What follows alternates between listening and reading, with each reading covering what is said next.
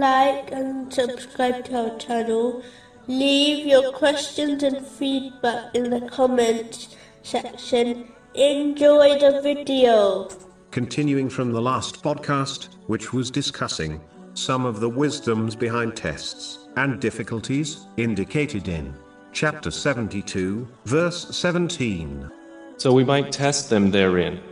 The next wisdom behind tests and difficulties is that it can inspire Muslims to ponder over those who are also facing difficulties. This can lead them to helping others, such as financial and emotional support. It is easier to appreciate someone else's difficulties when one is in the same boat as them, meaning when they are also facing difficulties. This is connected to the next wisdom behind difficulties, which is that it gives an opportunity to those Muslims who are not facing difficulties to help those who are. For example, if the poor did not exist, then how would the well-off Muslims gain countless reward through charity? The next wisdom behind tests and difficulties is that it is a means for one to receive blessings. Many occasions in one's life, they believed something is bad, only to change their mind later on. Chapter 2, verse 216.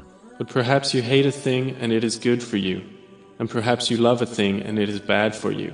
The next wisdom behind tests and difficulties is that it is a clear sign of the love of Allah, the Exalted. This has been advised in a narration found in Sunan Ibn Majah, number 4031. But it is important to note that the proof of one's love of Allah, the Exalted, is their patience and contentment with the test. This Muslim will earn the pleasure of Allah, the Exalted, in both worlds, which has been indicated at the end of this narration.